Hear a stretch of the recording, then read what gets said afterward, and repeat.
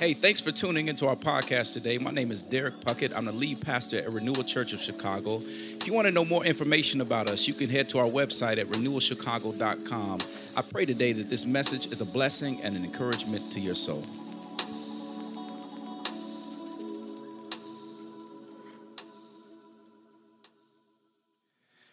Well, last week, if you weren't with us, we started a new series entitled "The Struggle is Real, but ... It keeps going on. The struggle is real, and what we're going to essentially be doing as we walk through this series is we're going to be looking at different struggles that all of us struggle with in one way or another, and we're going to kind of get under the covers, as I like to say, in our lives, in our hearts. And the reason we're doing that is because I believe God is up to something in this season. I believe that he's drawing men and women to himself, but also he's shaping and he's forming. He's doing some heart work in us to get us back to that place of holiness that he first created us in the beginning. Amen. And so throughout this series, again, I want us to grapple with some deep longings, some heart issues, some things that lies that drive us underneath the surface, things, those passions that we have that might not necessarily line up with God. Because I believe he's up to something. And I don't want us to miss a second of what he's doing in this season. Amen? Amen. So let's jump into the text this morning. Meet me in Philippians chapter 4, verses 4 through 7. That's where we're going to be. I would tell you to go ahead and read the whole fourth chapter of Philippians, but we're going to just read 3 verses today, particularly, which I'm going to talk about. Philippians 4, verses 4 through 7. If you got a Bible, meet me there. Philippians 4, verses 4 through 7. Here now, the reading of God's word, starting in verse 4. The text reads, "Rejoice in the Lord always. Again, I say rejoice. Let your reasonableness be known to everyone. The Lord is at hand. Do not be anxious about anything, but in everything, by prayer and supplication with thanksgiving, let your requests be made known to God.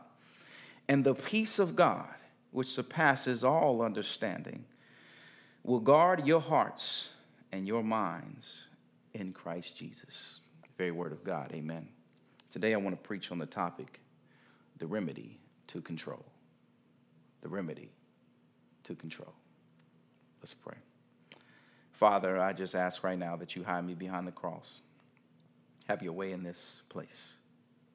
Father, let your people hear a much needed word from you in the midst of this pandemic and where we are right now.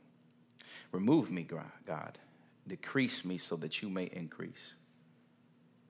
It's in your name we pray all these things, Jesus. Amen. Amen. Well, let me ask you, have you ever had someone question you on something that you already told them you've worked out all the details on it?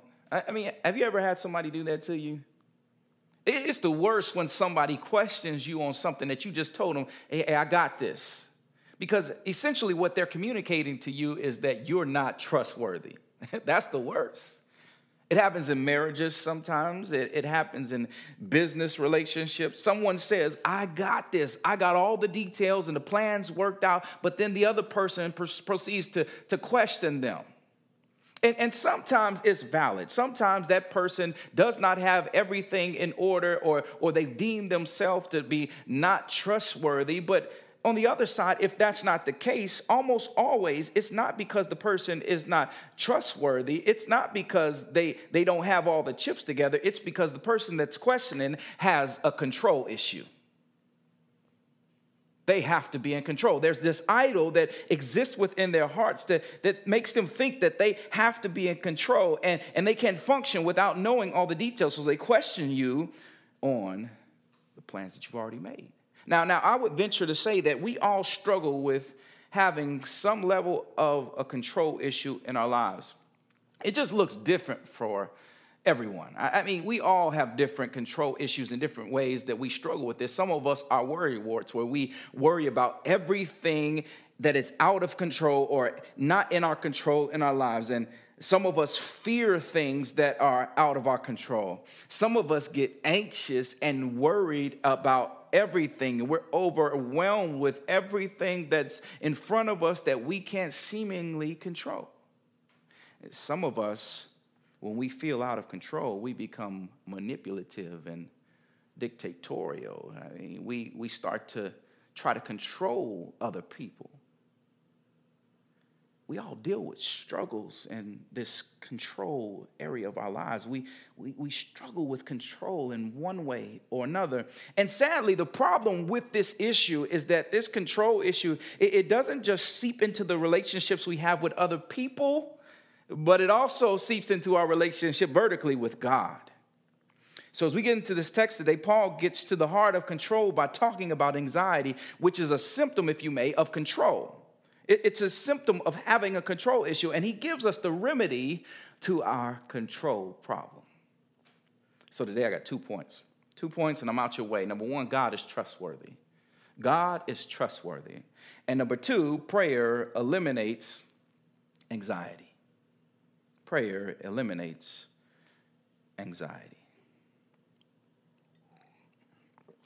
Now, as we get into these first 2 verses of the text, Paul gives us 3 commands. I want you to remember these. He gives us the command to rejoice, to be reasonable, and lastly, not to be anxious. Again, that's to rejoice, to be reasonable, and lastly, not to be anxious. At the beginning of the text in verse 4, you see Paul start with this word rejoice.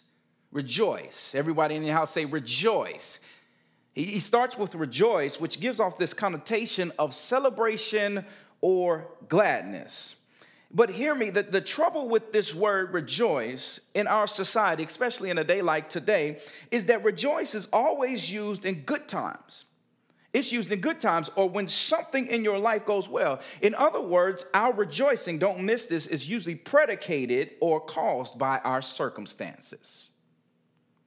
Which, hear me, is very troublesome for the reader if this is the way one interprets this passage, because we will miss the understanding of what Paul is actually getting at here in the text. We'll miss everything.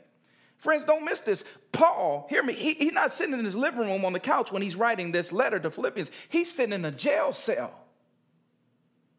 There's no rejoice. I mean, he's sitting in a prison cell right now for preaching the gospel. That's his circumstance. His letter was written to Christians in the city of Philippi who were discouraged and scared over the fact of theirs and Paul's difficult circumstance. He's writing to them. See, what Paul is trying to convey by saying rejoice, as well as all throughout this book, is that the Christian's joy stems from proper understanding of God's sovereignty amidst suffering. Don't miss that. Hear me, the reason the Christian can have joy is because the believer's joy is not determined by what is happening to them, but instead by what has happened for them. Some of y'all just missed that. Let me say it again. A Christian's joy is not determined by what is happening to them, but instead by what has already happened for them. In other words, a Christian can remain joyful no matter what is happening to them, because they know and they believe that although there may be hell around me right now, they know that heaven is where home is, not where they are right now. So they can have joy. They know this because they've already placed their faith in Jesus, who died on the cross for their sins. He was buried and then he rose from the grave. And by believing in him, they're saved from their sins. But not only that, they're guaranteed life eternally in heaven with God the Father after this life. So hear me, that truth allows one to rejoice. Because as I said last week, y'all, I know the struggle is real right now. It's hard. But as I just explained, God is greater. He's greater.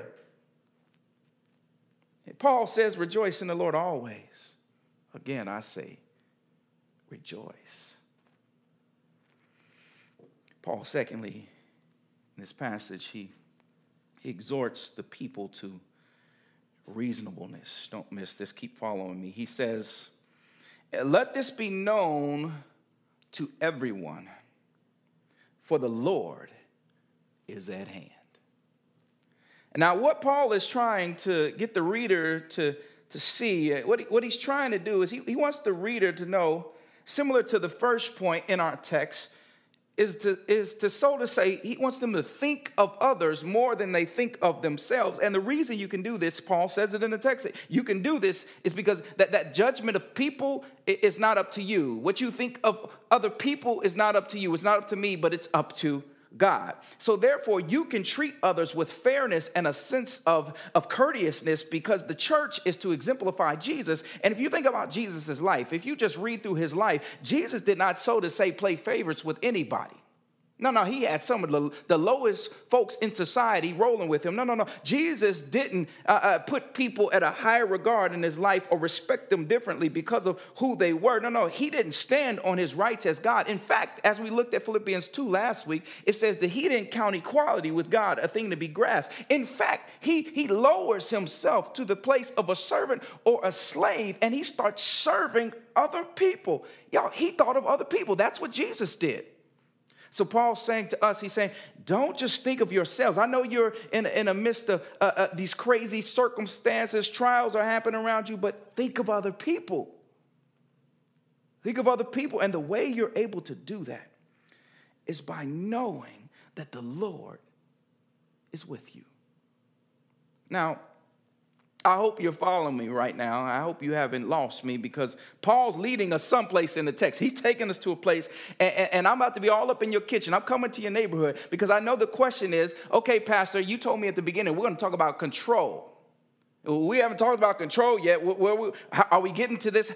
We got to talk about control, right? What does my reasonableness, what does me rejoicing have to do with this control issue in my life? What does it have to do? Well, I'm glad you asked. I'm glad you asked. If one pays attention to the verbiage and the language that Paul uses in this text, if you pay attention to Paul's language, and you always have to pay attention to the way Paul's writing, but if you pay attention to what he's saying in here, he says, rejoice always in who? He doesn't say in you. He doesn't say rejoice in someone else. He doesn't say rejoice in your circumstances. He says rejoice always in the Lord. He keeps going and says, let your reasonableness be known, because who is at hand? He doesn't say you're at hand or people are watching you. No, he says because the Lord is at hand. Now, why is that important? Follow me, family. The reason this is important is because before Paul says, do not be anxious about anything in the text, before he gets to that place, don't miss this. He has to make sure that our minds and our hearts are stayed on Jesus. Somebody just missed that. See, here's the point. At the root of our anxiety, at the root of our worry, at the root of our manipulation or our fear is most of the time, if not all the time, a control issue. That's where that stems from. We get anxious when we feel out of control. We get fearful over things that we cannot control. We worry when things are out of our control. And Paul is trying to make this plain before he says, don't get anxious about anything, that if you have the right mindset, then it will help you alleviate your anxiety and worry. Don't miss that. Let me put it this way. Usually every summer, I take my kids to some sort of theme park with roller coasters, y'all. I used to love roller coasters growing up. I know some of y'all at home love them too. I still love them to this day. I love me a good roller coaster. And see, the thing about roller coasters is that in order for a person to have fun on the roller coaster, you have to be able to trust the operator that you cannot see. He's somewhere behind the scenes. You have to be able to trust that operator and know that he knows exactly what he's doing. Follow me. Hear me. You got to be able to trust that the roller coaster car, that thing can hold your weight. And you got to be able to trust that the metal that they made the roller coaster ride out of can hold the weight of you as well as the other passengers in that ride. I mean, you have to be able to trust that the velocity of the ride will carry you through the different turns and the different loops as you go on the roller coaster. Follow me. Because see, many of us right now, just hearing me go through that list, you like, Pastor D, that's why I don't ride roller coasters. I got enough mess in my life. I don't need to get on a roller coaster to feel some type of thrill. But hear me.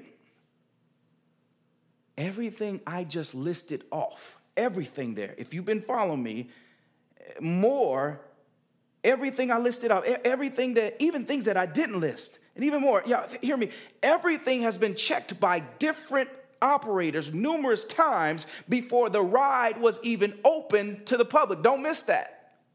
In fact, the rides are checked throughout the day, even when the public is walking around. They have checked the velocity of the ride. They have checked the weight limit of the ride. They even check the height limit, which is some people, if you're too short, you can't actually get on the ride because you're not tall enough.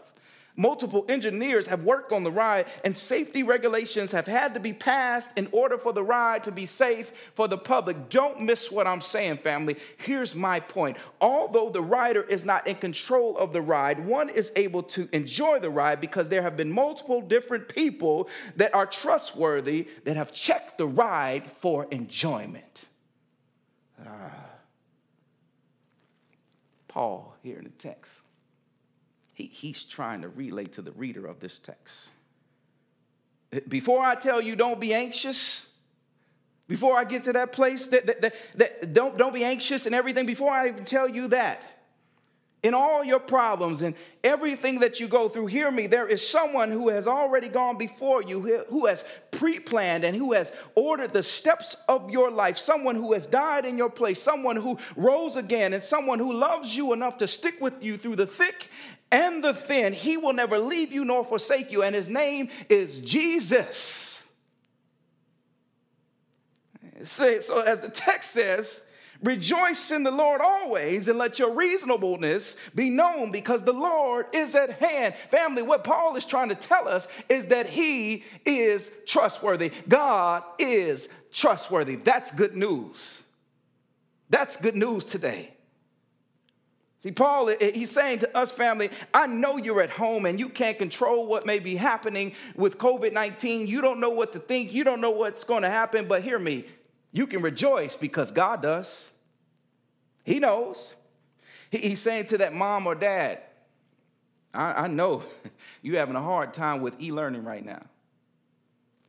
You may not be a teacher, but hear me, you serve and you believe in the one who is the greatest teacher of all time. And he'll bring you through. Someone saying, but I lost my job, Pastor. But hear me, you can rejoice because Scripture tells us that my God can supply all our riches and needs in Christ Jesus. He did it for the nation of Israel. Hear me, when they're walking through the wilderness through 40 years, even with their bickering and their sin and their different actions against the Lord, he still supplied for them what they needed to make it through those 40 years. He still was with them, walking with them, guiding them by night and guiding them by day. Y'all hear me? Jesus, God can meet you right at the point of your need right now if he wants to. Paul says, rejoice always, for the Lord is at hand. In other words, Paul is saying, trust God. Because even though things might be out of your control right now, we that believe we serve a God who, watch this, he never loses control. He's always in control. That's good news, because if he's always in control, he can take care of us. Paul says, just trust him. Believe.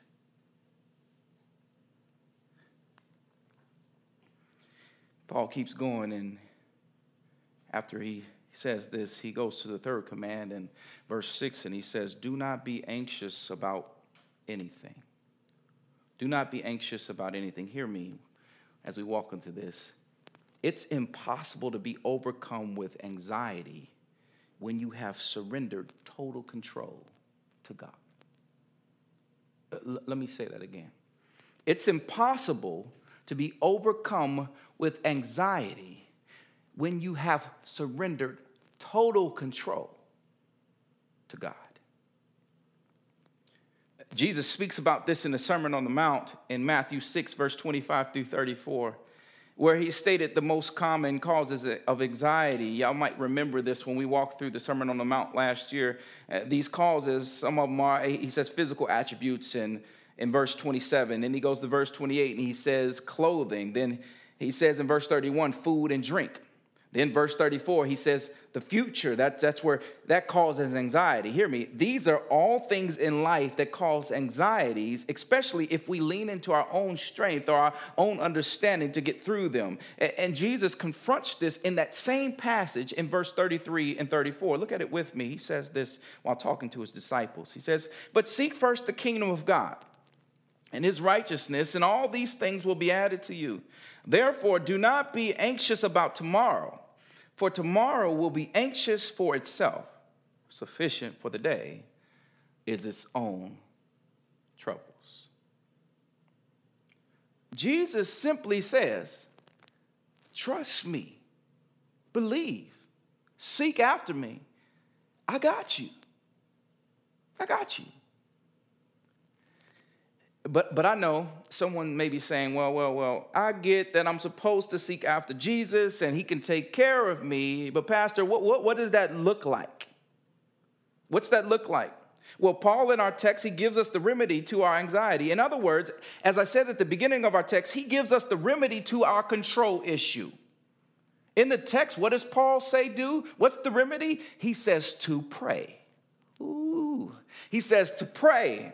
Hear me, family. Prayer is what cures anxiety. It's how we let go of control. God, I need you. See, friends, anxiety ceases when we're able to let go of control. And we're able to call out to an almighty God who is in control. See, our prayer cures anxiety, but see, therein lies the problem if we're honest.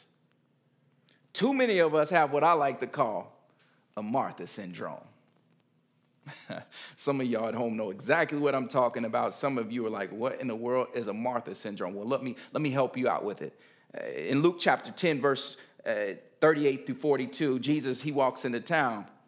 And my girl Martha comes up to Jesus. She welcomes him into her house, and her sister Mary is there in the house with her. Mary, her sister, when Jesus walks in, she chooses to sit with Jesus at his feet.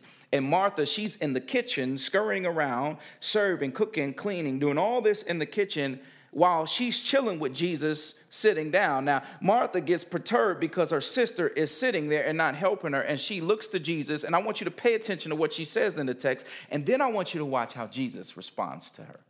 Look with me at Luke chapter 10, verse 38 through 42.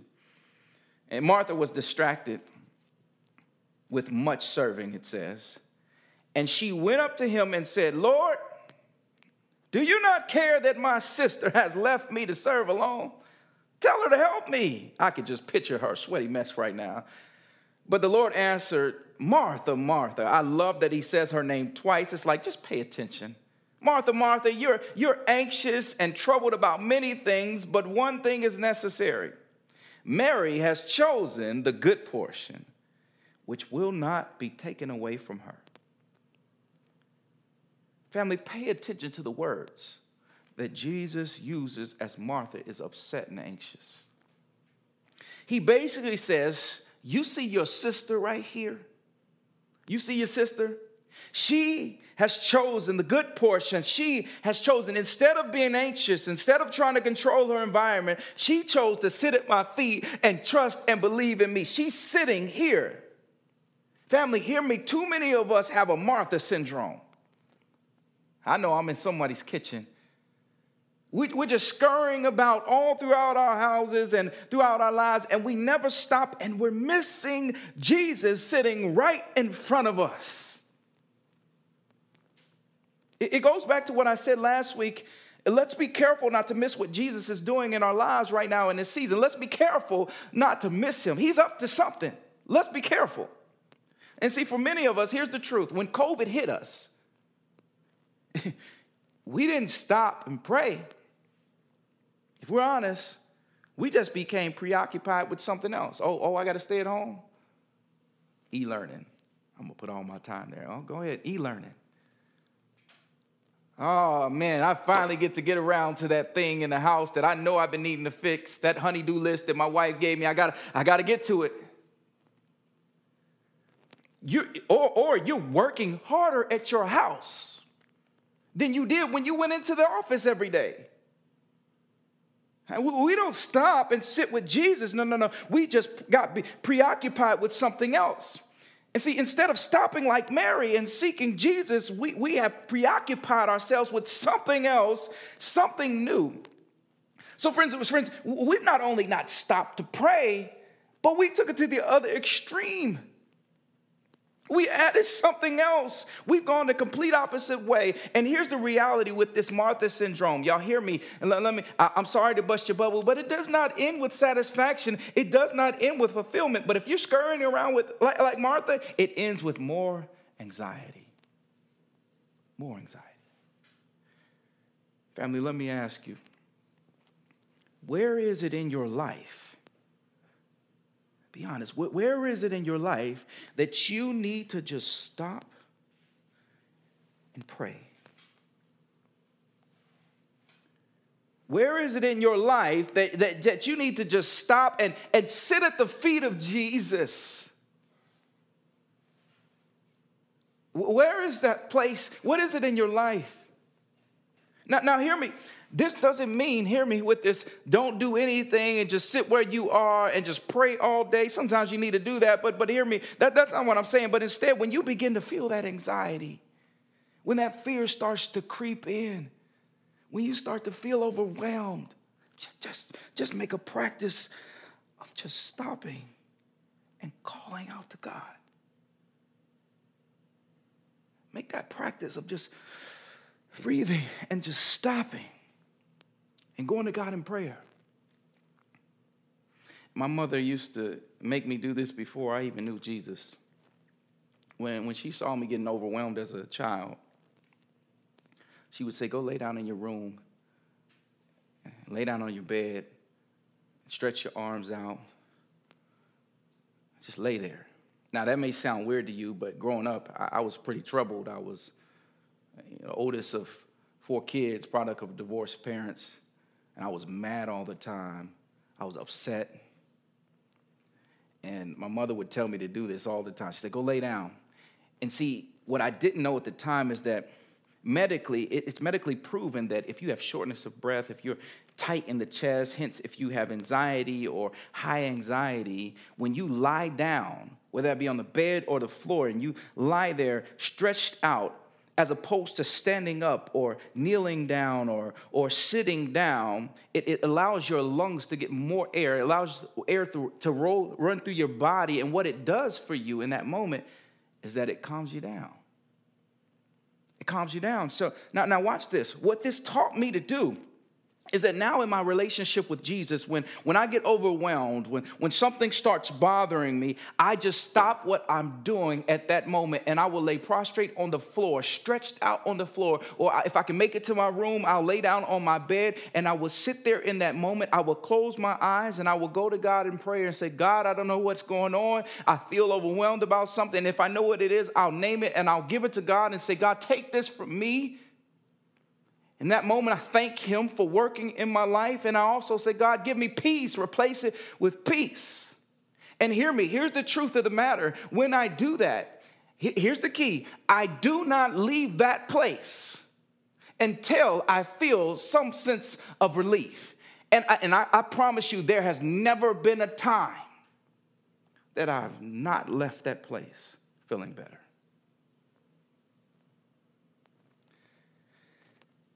Family, this is what Paul is getting at in this text. He says, don't be anxious, but instead pray. Pray about everything, coming to God with thanksgiving. Thanksgiving, he says. Now, let me tell you about why you can come to God with thanksgiving. You can come to him thanking him in the same prayer. You can do this because God has never not taken care of his people. He's always taking care of his people. If you take a cursory reading from the beginning of this Bible to the end, and even all the way up to now in our lives today, he has never left nor forsaken us, which means that he's still working today. He's still active in the world. He's still trustworthy. He's not left us, y'all, but instead he's still with us. That's good news. If Paul says, pray with thanksgiving, knowing that he will give you peace, which, hear me, doesn't mean that he will make whatever you're asking for happen. But instead, he says he will give you peace.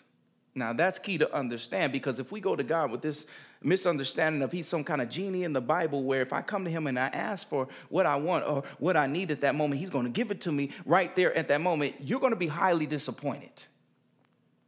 And most of the time, that's not the way God works. But it says that he gives you peace. Hear me, my grandma used to say this, and some of your grandmothers or mamas might have used to tell you this too, that God doesn't always give you what you want, but God always gives you what you need.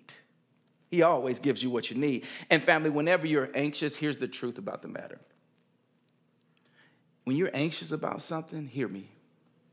In that moment, you don't really need the solution to whatever you're anxious about. I don't know, because if you get that, you'll miss what God's trying to teach you. No. In that moment, the first thing you need is peace. You need peace because, hear me, if you have peace, you'll be able to leave whatever you're asking for from God right there at his feet, and you can leave without fretting because you know who God is. Ooh, that's good. He'll give you peace. And hear me, Paul says in the text, this peace that comes from God is peace that surpasses all understanding and will guard your heart and your mind in Christ Jesus. And you ask, well, how do we know that that is true? Well, hear me. When you go to God in prayer, you got to understand that you're not just going to somebody else down the street or to somebody in your house for prayer. You went to an all-encompassing God. You went to the creator of everything. He is the one that knows all, is in all, and created all things. You went to the creator of the universe, the one who hung the stars in the sky. And Psalm 147:4 tells us that he knows them all by name. You went to that God. And the text tells us, Paul says, when you pray to that God, that same God will give you the peace that surpasses all understanding. Because hear me, God is simply outside of our understanding. He is infinite and we are finite. And he says that peace will guard our minds and our hearts in Christ Jesus. Now, I know for someone that may not be enough. So let me remind you of who we're guarded in. That word guard. It says guarded in Christ Jesus. Christ Jesus, who is God in the flesh. He came, he lived the life that we were supposed to live. He died the death that we were supposed to die. And then he rises from the grave with power in his hand. Something else that we cannot fathom. But I don't want you to get caught up on the miracle of him just rising from the grave, because here's the point. The fact that death couldn't hold Jesus down in that ground is good news. You know why? Because we're guarded in him. And if we're guarded in him and death couldn't hold him down, that means that death can't rock us. Woo! Somebody's missing this. That means that you don't have to worry about death. You know why? Because Jesus already conquered it. That's good news, family. Amen, somebody. Friends, during this season, especially with COVID-19, I need you to hear me.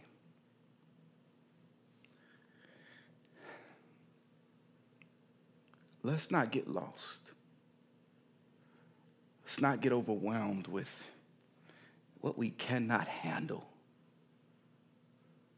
Let's not start to give reason to our anxiety and our control, but instead,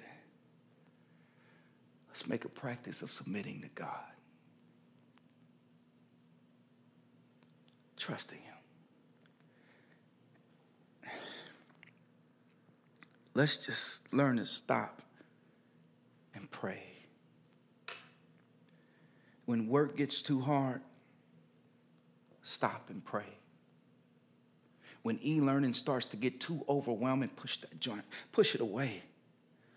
Stop and pray. When being at home starts to get overwhelming, stop and pray. When you start to feel lonely sitting in your house, stop and pray. Friends, hear me.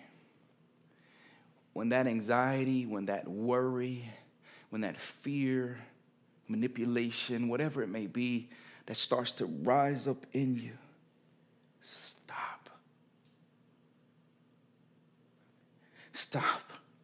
Surrender whatever it is to God. Here I am, God. I can't even give voice to what it actually is, God, but I'm feeling this. God, I need you. Just breathe. I need you. Hear me, especially where we are right now. I'm going to lean in. I need you to hear me. Friends, it's okay to not have everything in your life under control. It's okay to not have all your chips in order right now.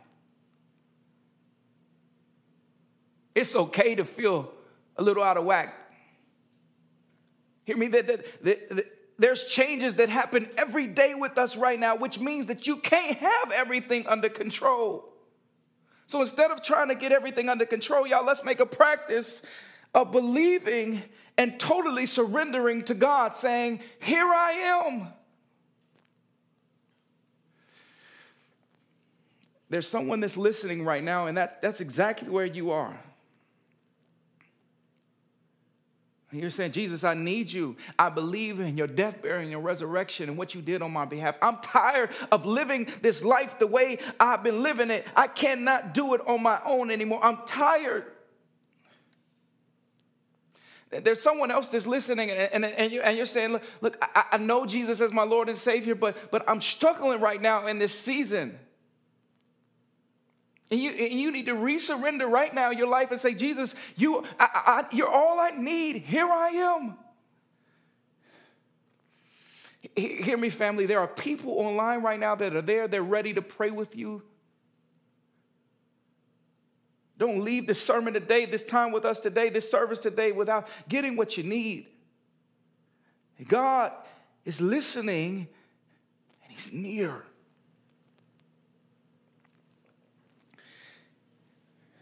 Whoever you are, won't you join me in trusting Jesus today? Because again, as I said last week, and I'll say again today, the struggle is real right now. But won't you believe with me? Because God is greater. The struggle is real, but God is greater. Amen, somebody. Let's pray. Oh, Father, thank you. We thank you for your goodness, God. We thank you that the truth of the scriptures let us know that you are greater, that you're a good God, that your strength is greater than ours, that your strength is made perfect in the midst of our weakness, that we don't have to control everything, God, because you are in ultimate control and you are God all by yourself.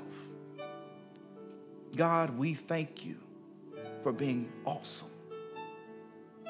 And Father, we just ask right now that you'll meet us right at the point of our need. If it's belief, God, meet us there.